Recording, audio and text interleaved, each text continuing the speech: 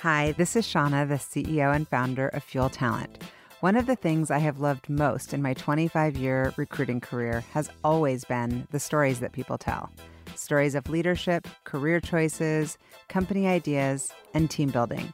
My inspiration for starting the What Fuels You podcast came from being curious about people's lives and wanting to help share their stories. What path brought them to this place? What decisions did they make that led to failures and successes? Who influenced those decisions, and what lessons were learned along the way? I hope you enjoy the What Fuels You podcast. Today's guest on the What Fuels You podcast is Stefan Weitz.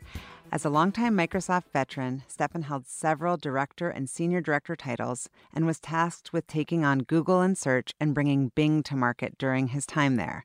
Now, in addition to being a board member, author, patent holder, and father, Stefan is the CEO and founder of Jetson. Stefan founded Jetson, a probiotic subscription company, in 2019 as a way to better coexist with his multiple sclerosis diagnosis and as a way to help make 50 million Americans healthier. Welcome, Stefan. Thanks. Appreciate it. I loved reading about this last night, and we're going to get into it because I'm like, gut health. Gut health. I feel like it comes up all the time, but I feel like it's in the yoga. If there's anyone that I'm going to ask about it, it's you, because I've eaten dinner with you, and I'm like, this guy eats healthy. You and Essie both. Yeah, she's even more than hardcore. I am. My better half, she's vegan. So she's even more strict than I am. Yeah, but I want to learn about that because there's so many people who could benefit. Oh my gosh, so many. Yeah, and I went on the website, and I love that you have kids stuff too. Just launched today. Yeah. All right, we're starting with rapid fire. Great. Where's your favorite place you've ever visited? Well, I have two places I love to go routinely. One is Munich, because I just love the Oktoberfest. München, exactly. And that one is Hobart, Tasmania, which is way down at the bottom of the world. And I go there a lot, actually. How many countries have you visited? That's not part of my rapid fire. Let's see. Essie and I together have been to like 56, I think. And I must have been now to like 80 in that range. That's She's been like incredible. 100 and something. I know. She's totally the overachiever in the relationship. Well, you've met your match. Exactly. I mean, you guys are such adventurers. Exactly. I love it. It's fun. What is your worst habit? Biting my nails. Oh, you bite your nails? All the time. I've gotten better because of the coronavirus. I'm keeping my hands away from my face. Maybe this is like the best cure for coronavirus. It's that or that disgusting icky nail polish you put on. Yeah, I did that when I was little. But you're going to just taste Purell now. If you do it. Which I'm kind of enjoying, honestly. I was about to say, Purell's actually pretty good. I get the flavor kind. The flavor kind, the coconut. Yeah. I made my own last night, actually. True story, I did. I have these great essential oils, and I have Everclear, so I was making my own whiskey at one point. So I have Everclear, which is basically 95% alcohol. Oh, nice. And I have some essential oils, some tangerine and some lime. So I'm mixing up my own hand sanitizer. Did you bring it? No, I forgot it. Hello. But I smell great. That's half the battle is that you... I know, but I smell great You should probably wear it. Yeah. That's awesome. What is an app that you cannot live without? Ooh, I love Bands in Town. I like Bands in Town, that's too. pretty epic. That's my favorite app right now, actually. Bands in Town is a good one. Well, okay, on that note, what was your very first concert? Bonnie Raitt. Oh. The Tacoma Dome. The Tacoma Dome. A woman who I had under infatuation with. And it was kind of a date that I don't think she thought it was a date. I mean, we were, I think at the time, maybe sophomores. So I'm not really sure it was. So someone drove you to the Tacoma Dome? I think so. Or I don't know how I got there. There was no Uber back then. I'm assuming with all your travel that you're reading, because I know you're not a big podcast listener. So what are you currently reading? You know, I read a ton of publications. So I use a thing called Pocket, which I'm sure a lot of your listeners also use, or Get Pocket, which is great. And that just, because of my curation. I'm writing it down, it's phenomenal. So it's really a place to kind of store things to read later. So I as I come across things on the web all day long, I will drag and drop it to Pocket? Kind of, yeah. And then when I have time before we're taking off on a plane, or if I'm sitting in a car, even if I'm offline, I can read the articles. So they really come across from every publication you can imagine. So they're publications and not like books? Not books. No, books, there's one I'm reading right now. The problem with my book collection is that they're all on Kindles. And I'm not sure if you have this problem, but because you don't see the book cover every day, you forget the damn names. Yeah. I couldn't tell you that. There's a book I'm reading right now. It's a phenomenal book recommended to me by a great English professor. And it's about a heroin addict. And it's a 5-part. It's awesome, but I can't think of the name. Okay, well, so when you get home, I will text tell it to me. I will. Not that I'm going to read it, because my problem is I do buy the books, the actual books, and they're just sitting next to my bit. Yeah, aspirational. Ugh, it's so aspirational. And then I end up watching like Shahs of Sunset, like stupid ass TV. We don't have a TV in our bedroom for that reason, because I think given humans are lazy, we all know that. I know. So given the alternative, should I watch Shahs of Sunset or what was my pleasure? Succession. I watched that one. I love Succession. And that is, it's basically just a soap opera with better lighting. Yeah. And better actors. So yeah, given the choice, do I read a heady, book on Saudi in the 1930s, or do I watch Succession? I should take the TV on a Sunday. I'm watching Succession. I know. Yeah, I know. Oh God. I wish I had more discipline. What's the trait that you most value in a friend? Ooh, that's a good one. That's right? a great question. Yeah. Tolerance? No, yeah, well, actually, it probably is. Well, I was thinking with your sense of humor, like self-deprecating, that you would say, like, they put up with me, but, like, what's your real answer? No, it probably is compassion. Compassion. Yeah, just because I'm not sure I'm always a great friend, because I have too many things happening, and so I'm not good at following up sometimes. So you appreciate low maintenance? Yeah, sure. Yeah, that's probably more accurate. Or no, compassion is a sweet word, but it's also like... It's like they get that shit is going to go wrong, and that I'm going to be on a plane instead of being with them at the last minutes, and to have someone like, hey, I love you either way, like I get your life is weird, and when I get the choices you make are strange sometimes, Stefan, but whatever, that's your thing. Yeah. Okay, so... This one I was curious, but usually I know the answer. And this one with you, I don't know. Are you an introvert or an extrovert? That's a good question. Technically, I'm an introvert. Okay, so this is why it's confusing, because you have such a fun personality and contagious energy that I think sometimes that can get mistaken for an extrovert. Yeah. But are you sure you're an introvert? Aren't you getting energy right now? I've taken it so... No, this is all a big act. Oh, really? Yeah, I'm not You're that trying it's false, really hard? But yeah, I have to be on. I guarantee when I leave this thing, I'll be exhausted. Oh, yeah. So you are an introvert. Yeah, I get more energy being quiet. Reading your Saudi book? Exactly, than being out in public. Yeah. Oh, okay. So I'm a full extrovert, like off the charts. I could not even imagine. I was telling my husband that like I was exhausted yesterday, and I did 2 podcasts, which is like gosh. I'm trying to like bottle them up that I don't have to like come here every week. Well, yeah, just so I have a little stockpile of them. And I was so energized when I left. I get energy from connecting with other people. Mm-hmm. Anyway, okay, so talk to me about you and I are like 2 of the only people left that are like actually from Seattle. From Seattle, right? Yeah, but you're technically kind of not even a Seattleite right now because you're all over the world. Well, I definitely. So my daughter is here. My parents are here. My siblings are mostly here. Where are you in the sibling? How many? I'm third. There's 4 of us. I'm third. You're third. I'm third. And they're all here? No, my little sister's in Utah. My older brother and sister are in Seattle. Okay, and so you as a child, I guess, what were you into when you were little? Computers. Yeah, I read that you got into coding when you were 8. 8. I was very, very well. Yeah, back then it was pretty young. Nowadays they get into coding in the womb, but back when we were at our age, 8 was pretty young. So yeah, I was a nerd. I full on took briefcases to high school. I really loved, a little 3-piece suit and a briefcase. I tried to wear a suit to high school. That is so cute. So I had 2 sides to my personality. I like to write code because that's my happy place, and then I also like to be in drama and be on stage, which is bizarre as well considering my introversion. So no, I had like a really full life. That's your alter ego. You're Beyonce to your. I am like Beyonce. It's your Sasha Fierce. I am basically Sasha Fierce. You are Sasha Fierce. I'm basically. And so, did you do well in school? I did. Did you ever have teachers that really inspired you as far as thinking about what you wanted to be when you grew up?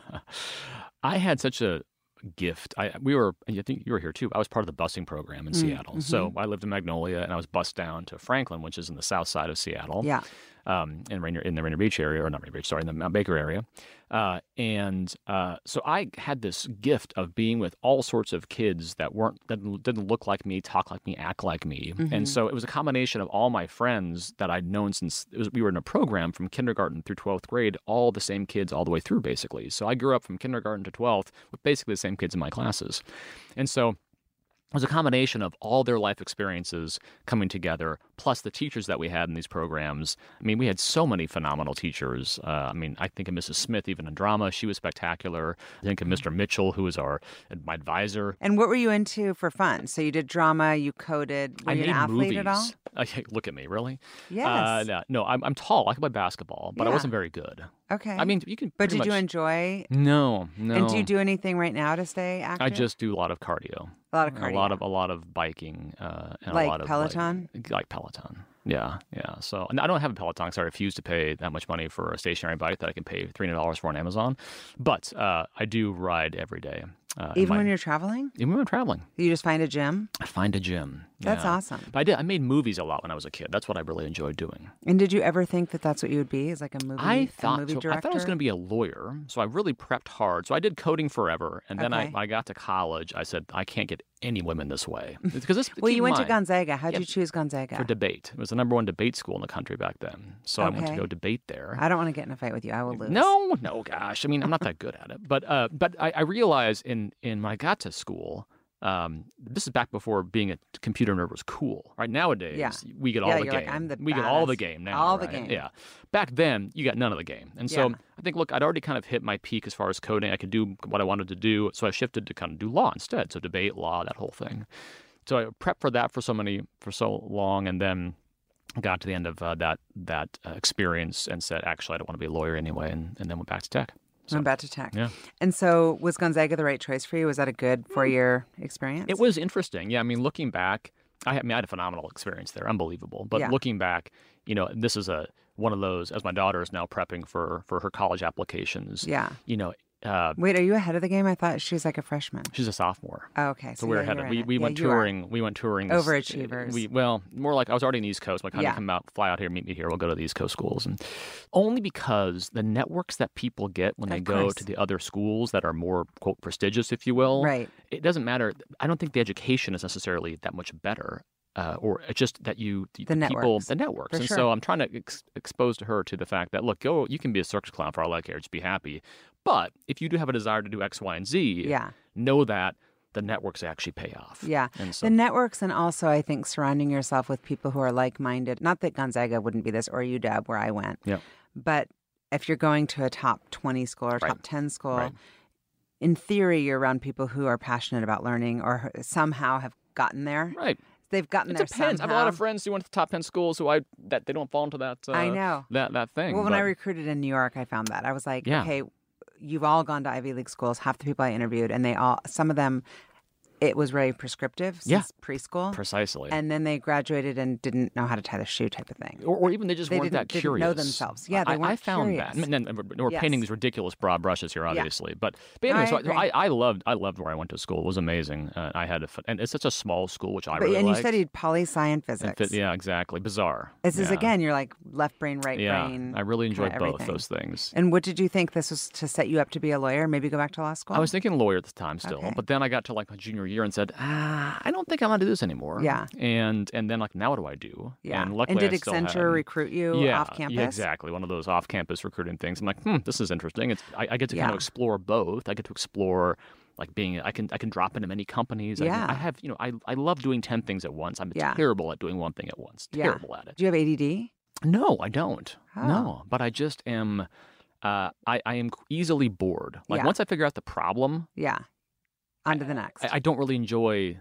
I'm not good Staying at the guy. in it. No, I've realized that about myself. I'm better at figuring out, here's a really hard problem to solve, figure out the constraints, figure out how you're going to manipulate these things to work. And then once you get there are people who are 100 times better than me at making sure to take that to 11, where they probably could do the first piece, but I can't do the second piece. And so Accenture, I feel like when I hear about, Mackenzie Bain, Accenture, some of these experiences, it's a great foundation for your career. Yeah, it was. I was there for like 6 months, honestly. Yeah. Yeah, I got there, and not to cast any dispersions, I have a lot of friends who are still there, but to me, the end goal of being at an Accenture or a Bain or a McKinsey was to make partner, and what I saw happening as a partner was you became a salesperson, which to me isn't fulfilling. Yeah, that's not you. Not me. Like, and how'd you transition to Microsoft, which ultimately ended up being a long successful career? Well, yeah, I mean, it was a long one at least. I was staffed out there.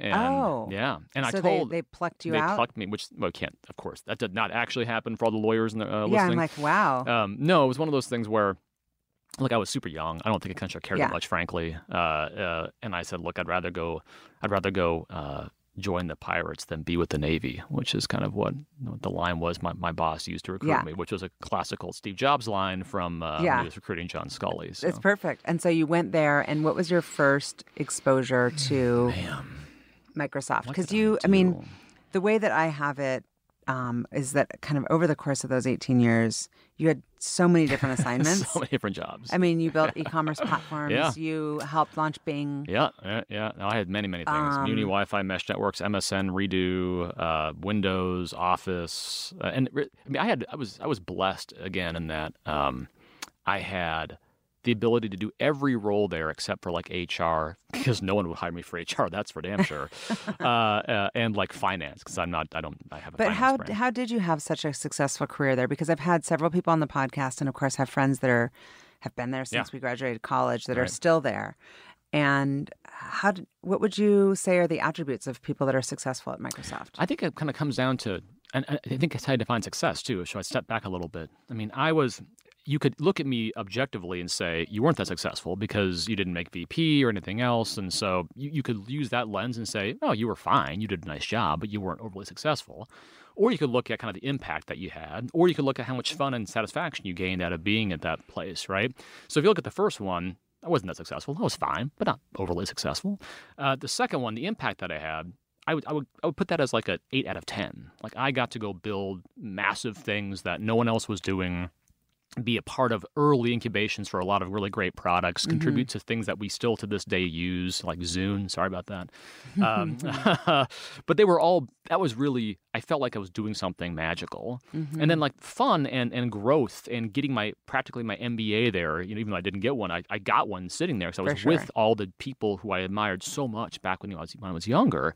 That piece, that third piece, I was probably at 11 out of 10. Yeah. Because I really did actually get exposure to so much and so many connections and so many networks and so many things outside of Microsoft that it really allowed me to take the next step in a way that I don't think a lot of people there who do follow the first path, where they go from whatever PM to VP, might not have. Right. And so, and is that because you were more of a risk taker? And before we started the pod, you were joking, be like, "Oh, I was just like dumb and open to taking on new things." But I'm like, what's the real answer? Like, did you have somebody advocating for you or a mentor? I would say my first boss there, a guy named Dennis Cozart, he was this unbelievable Southern North Carolina boy. Always went to Columbia, his MBA from, I think it was Harvard or something like that. So a really brilliant guy, but had the great Southern accent and spoke kind of slowly. And so people always thought he was kind of people thought he was a moron. Because we would get into a room like this and he'd say, look, I'm not the smartest man, but this doesn't quite look right to me. And then someone would try to schmooze him or get one over on him. And then it became the most painful display of destruction you've ever seen in your entire life, as this guy's Columbia at Harvard brain kicks in and just destroys people. Not that was a good trait, but he basically early on said, look, I expect you to create damage. Not long-lasting, but you should be breaking things as much as you can. Yeah. So having that permission at age 21, whatever it was, that's amazing. To kind of be this kid who knew nothing about anything and was able to go do all these crazy projects and never think to myself, this could end badly. Yeah, that's a gift. Is he still there? No, he left years ago. And is he still alive? Yeah, he is. Have you told him? I told him. I don't. That might be a good thing to do. I should. He's in Arizona now. Lives in Arizona. I think retired. It's kind of a cool thing to acknowledge the impact that people may have just said a sentence to you that you don't quite realize at the time was impactful. Like long term, he didn't actually succeed there because he could be so caustic, and he was absolutely brilliant. And as the culture changed, he became a little less relevant in that sense because he was the very, very old school Microsoft. Yeah. But certainly for me, that initial permission to go and be, one time he said, if I'm not getting an incident report on you once a week, like you're not doing your job, which clearly was not, again, great advice to take. But that well, somehow it worked. That concept was there. What was your favorite project you worked on? Oh my God, I had so many fun projects there. Yeah. Bing was fun, but that was a big one. The one that I think I really loved, because I kind of began it from scratch, was trying to wire up. This is before 3G networks were big, before we all had iPhones in our pockets, and how to get on the network when you were not in a building with Wi-Fi was really hard, right? Remember the days back in like 2006, 2007 when you didn't have a cell phone with a data connection? I never knew what people were doing because I'm not very technical, and I'd see people doing things. I'm like, I feel like I'm supposed to do that. Right. And so that there was no data connection in the world. So I had this idea, what if we actually take Wi-Fi and put it outside? So we would literally wire up massive cities with mesh access points across telephone poles and create massive Muni Wi-Fi scale networks. So I had this idea, And at the same time, Chris Sacca down at Google had the same kind of idea, right? And so he and I would literally run across the country after each other, chasing each other to try to sign up cities to go put these networks in place. And we had to build everything, the infrastructure, the hardware, the software. And we got into, I had to go to Bill and I think Steve, maybe it was Bill, and get the money for this thing. And he told me it was a terrible idea, but he gave me the money anyway. And now I think still thinks he was right, even though he was right that it failed. He was wrong as to why it failed, to be very, very clear.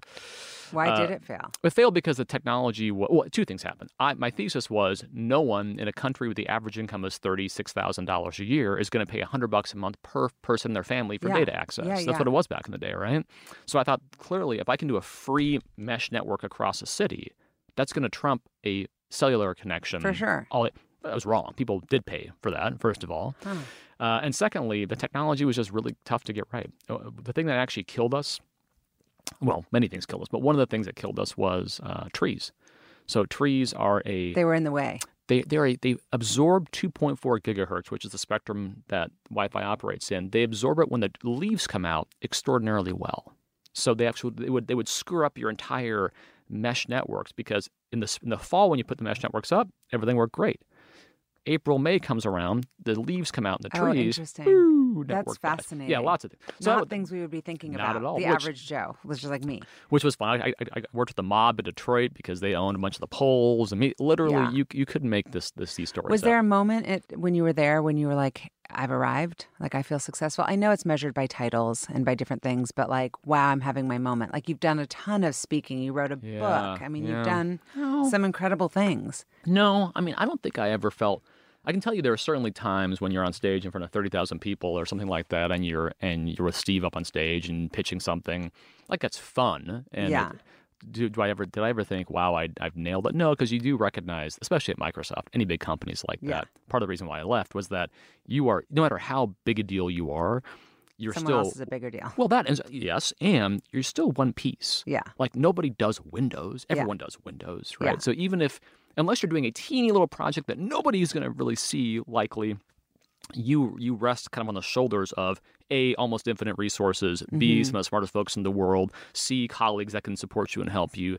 So I never really felt like I did it because there were so many people around who also did it. Yeah. And so when you said that was part of the reason why I left, that must have been a difficult decision, because you could have stayed. Could have stayed for a long time. Oh, gosh. Could still be there right now. Absolutely. And so what was the motivation to leave? It was just that. It was, I had come to the point where I was talking to actually one of your guests earlier, Dan Levitan, who's at Mavron, and I was down talking to him, and he's like, look, man, you got two choices here, right? If you stay, and I'm paraphrasing. Basically, if you stay here, you're not going to get hired anywhere else ever again, because you've been there 18 years, you'll be there 25 years. You, at that point, are a Microsoft person. People don't necessarily think that you can do things on your own. As a recruiter, I can tell you 100% I agree. So he's like, either get out now or be happy. You'll be great there. Like, crush it there, right? Yeah. And he was right. And then the other thing was... Well, also sometimes my friends at Microsoft, if I've called them about things, and they're like making too much money. Well, at that point. Obscene. I should have stayed because the stock's tripled since I left. So again, all you have to do is do what I don't do, or don't do it. Either one. Yeah, don't follow me. Don't follow me. Do what I say, not what I do. I am the contraindicator for success. So it takes a lot of courage. But it was less that, and it was more just I wanted to be the person that I could pin success or failure on. It's really hard when you're there to like. Again, if you're not, it doesn't matter who you are. You wanted that accountability of if I suck, I want it to be me. Exactly. Or if I succeed, I want to be able to say, yes, I did this. So being in a smaller organization or having ultimate control, because even at Microsoft, nobody, even Satya to an extent, doesn't have ultimate control. Right. He can say, make this button blue, but if there's a political reason or a localization reason why it can't be blue because we sell in 180 countries, he can't do that, right? Yeah. So like there's something about having that ultimate accountability to say, like, I made this decision and it yielded this. I will tell you that it takes a lot of courage. What have you learned as far as like what you would tell your younger self? Would you have left earlier? I would have left earlier. You would have left earlier? Yeah, and not because I didn't love it there, because I did love it there, but because I wish I had taken the leap sooner to go and be more accountable earlier. And do you feel happier? That I'm gone? Yeah. I mean, happier that now you've had that. I mean, you did the radio thing, which we'll talk about. Yeah. That's an accountability right there. Very accountable. Very accountable. Happening, not happening. Oh, boy. Yeah. And now you've got this incubator and, you've also been traveling all over the world, which it sounds like you did a little bit with Microsoft, but you're doing even more. I'm doing a lot now, too. Yeah. I don't know if I'm happy or not, honestly. It's different. Just a different kind of happy. It's different happy. And so was Radial, tell us about Radial, what that company did. So Radial's one I got plucked out of Microsoft. So a private equity firm that I was consulting with or doing some work with, they said, hey, look, we bought this company from eBay, not on eBay, from eBay. For $9.99. Exactly, yeah. It's about about $1 billion I bought the company. And it's the second largest e-commerce fulfillment company in the nation behind Amazon. So we powered a couple hundred stores. If you're Ralph Lauren or Toys R Us or the Sports Authority or Dick's Sporting Goods, we powered their entire e-commerce experience all the way from the website to the warehouses to the customer service centers. So they bought it from eBay. And the goal was to basically turn it around and make it very successful and sell it. And so I ran about half the P&L there, about how much was it? About $1.2 billion P&L. So I ran the technology part of the P&L, and I had a counterpart running the operations part to the warehouses and the people. So yeah, I had to get there and figure out what we do. This was technology that was pretty old, frankly, and not well managed and not well written. And the teams were actually pretty good, but they'd had a rotating crop of really terrible CTOs for the last 4 years under eBay's management, and it was a mess. And so we had to get in there and clean it up. So it's like a little turnaround deal. Yeah. And then you sold it. We then sold 2 years later. We sold it actually, which is a really, really fast sale. Yeah. It was a quick one. It was a quick one. That's amazing. Yeah, I know. I was talking to you a little bit more when you were on that, and now I'm just seeing you all over the world. Yeah. Well, most of my travels have a root in work, but then if I'm already going to be there, I'll then pop out for a day or a weekend or something like work, that. And also with Essie, who's Stefan's life partner, who's amazing. She's like far better than I am. She's incredible. Much more interesting than I am, actually, on podcast. She's really incredible. With some of her work too. Yeah. It seems like. Yeah. So where have you been? Recently? Yeah. Let's see. Well, before we began this, we just were in Saudi Arabia, which really you couldn't go to as a tourist until October of last year, which is pretty interesting. We went from there to Azerbaijan, Baku region, or the city of Baku, which was absolutely gorgeous, so beautiful. Then popped across the Caspian to go to Georgia, Tbilisi, and up north in Georgia. And what were you doing? What were you doing in Saudi? So in Saudi, we were looking at startups, basically. So I work with a group called the Endeavor Group out of New York, Linda Rottenberg, who founded it. And her mission is to incubate high-impact entrepreneurs around the world. So they literally go find companies, help them grow, give them support, give them access to resources, mentors, you name it. And about 8 times a year, they pull together these companies who have been selected from their host countries from across the planet into a single location, and then bring in a bunch of people like me, and usually more qualified than me, to review these folks and actually kind of pass them on to be Endeavor entrepreneurs. So anyway, I was in Saudi for that. That's amazing. It was awesome. You see such amazing companies. You must have been so inspired. Are they all like any consumer? They're all over the place. I mean, there's a enterprise. There's consumer. A scooter company in Turkey, like a Bird or a Lime, that actually makes money, which is great. There's a bakery, a family-owned bakery that we saw who's scaling out in Saudi to a huge thing. A pencil company. We saw everything, local, not necessarily these not necessarily tech. No, there were a couple. We had an AI, Arabic AI conversation engine, which is really, really cool. So they ran I've done this now probably 6 times in different parts of the planet, and the companies are always beyond inspiring. Well, I was going to say, you must come back from those. I get so energized. Yeah. And just even my whole thing is just getting outside of our bubble, right? And so there are times we've been in places that are pretty uncomfortable. We slept in a chief's little hut in Fiji a few years ago, and there was I'm on the ground, and there were bugs everywhere, and it was... Essie's a vegan, so we couldn't eat any food for the day. But boy, they were the nicest, most hospitable folks on the entire planet, and we learned a lot just being with those guys for a couple of days. Oh, what you're learning. And I also see that you're taking your daughter on some of these trips. We definitely are. That's the best learning ever. It's a bummer. She actually was heading out to South Africa for 3 weeks and 2 weeks. But now with her school? Yeah, but now with the virus, that's off. So so she's going to be in Argentina and Costa Rica for the summer, though, doing medicine down in in Argentina for a month, all in Spanish. So we'll see how she does. That's incredible. I hope. We'll see how the virus goes. Okay, I'm just going to call you and be like, okay, what do I do now with my kids? Now what do I do? Okay, so tell me about, the incubator. Yeah.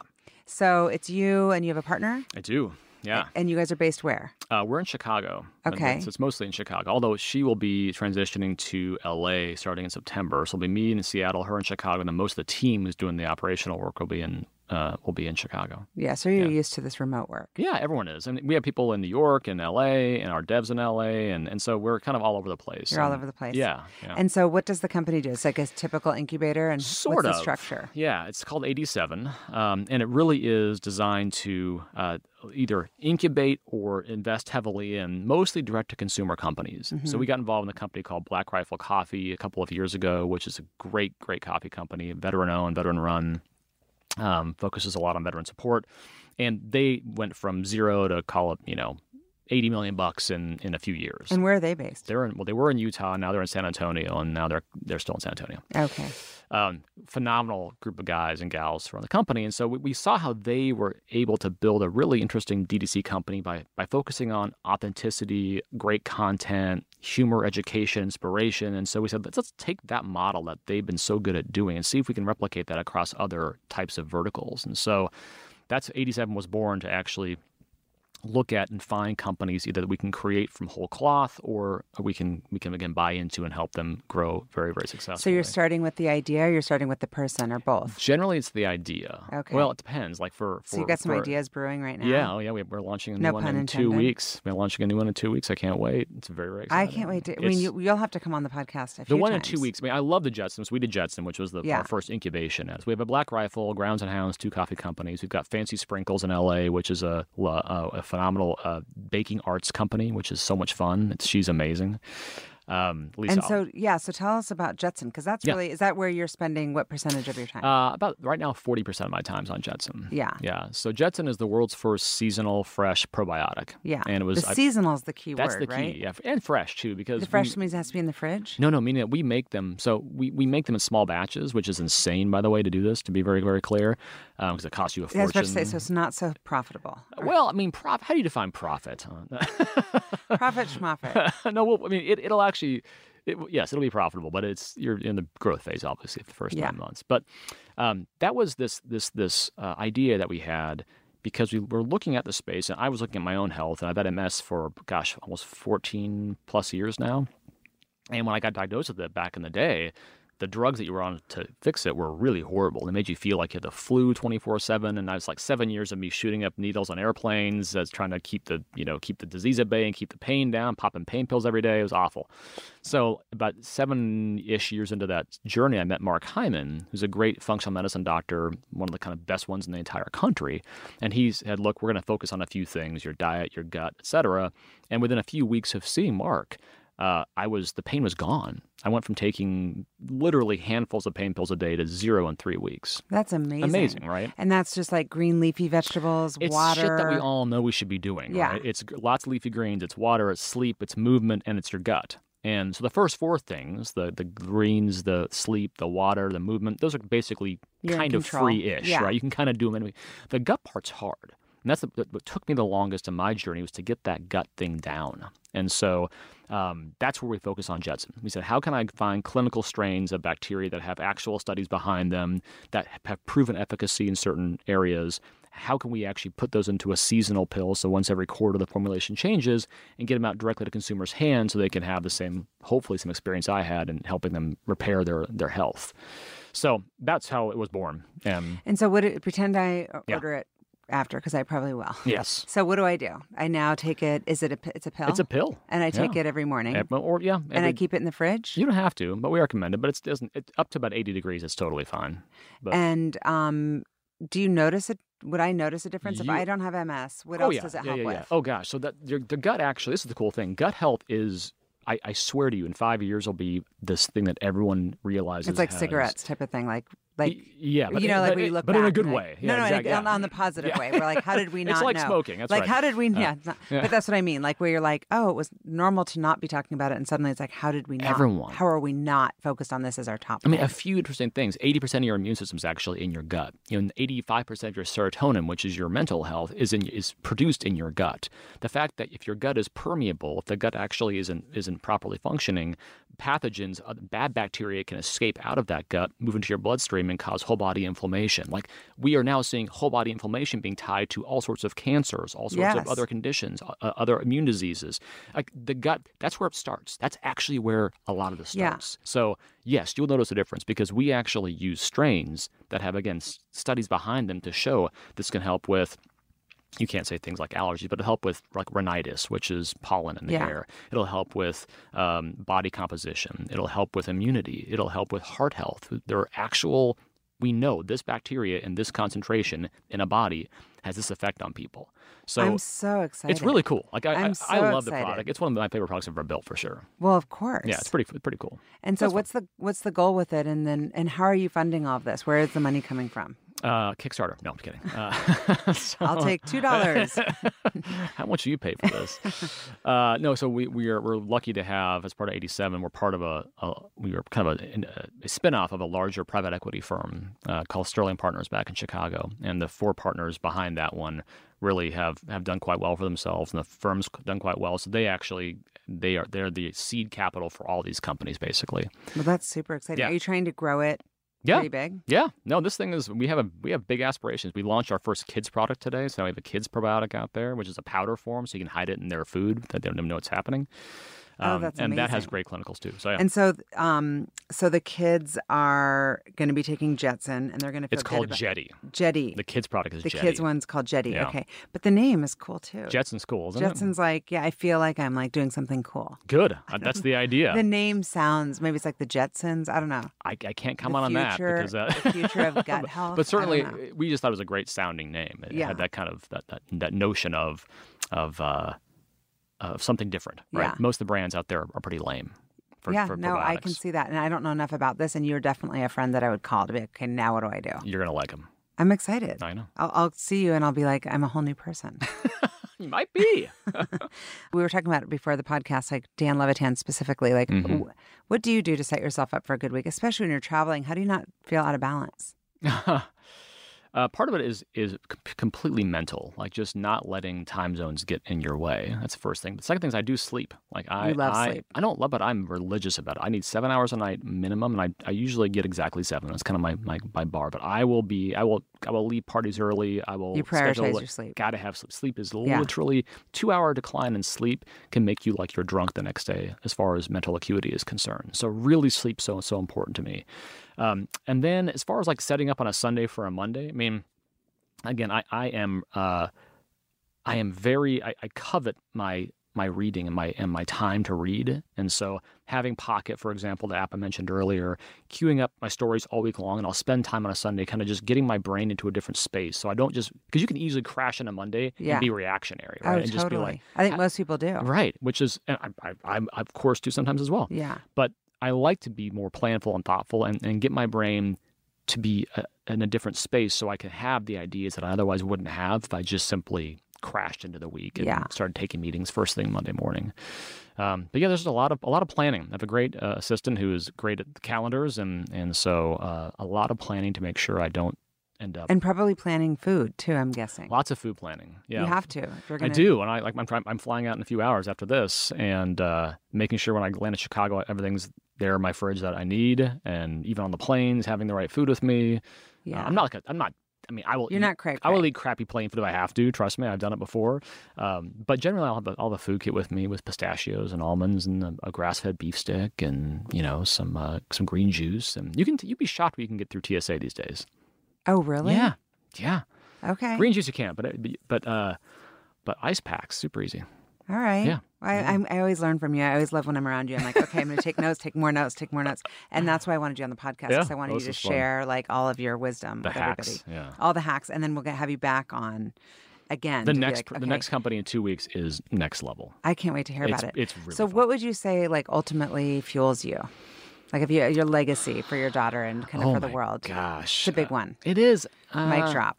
Mic drop. I talk with my therapist about this all the time, actually. You put pressure on yourself, I'm sure. I do, and he's like, well, you're already, you've done a lot. Like, you should be pretty happy. Yeah. And I'm never that happy about most where people I'm at. that are worthy of something of this podcast are not just happy. Just worthy of just, I think that's a good thing. Yeah, and so not to be unhappy, but to have a little, we call it shpilkas. Like, exactly. Yes, a little bit like I need more. I need a little bit more, and so I think the legacy I want to leave, especially with these next few, like I only have a few companies left to me because they're frankly pretty hard to build, and like 3 a.m. last night we're pushing code to places. I'm pretty tired, so it's got to be to I don't know. It sounds so cliche, but to leave this place better than I found it. And I think with the ones we're doing right now, I think we can actually do that. So like my daughter, I want my daughter to look at me and say, that's my father. Like, look at that guy. I think I know she already does. I don't know. But I know what you're saying. I get the eye rolls quite often these days. Well, she's that age. Are you kidding? She's awesome. I got ×3. I got 6 eye rolls coming at me. And David, so eye roll, and my husband's also eye rolling. I know. I yelled out the window as I was dropping my daughter off because she's like, "Mom, stop!" Like my 9-year-old, and I dropped her off this morning. I was like, "Bye!" Rolling down the window, screaming at her just to embarrass her. I do too. I'm like, this is so fun. And you wonder why they eye roll at us. Thank you so much. Yes. Thank you. Pleasure. Thank you. Thank you for listening to the What Fuels You podcast. Be sure to subscribe, rate, and review on iTunes, Google Podcasts, or Spotify, and follow us on social media to keep up with the latest news and episodes. You can also contact us at podcast@fueltalent.com to provide feedback, ask questions, and share topics or guests you would like us to cover in the future. We hope you feel inspired by our guests and that we have helped fuel your day. Join us next time for another episode of What Fuels You.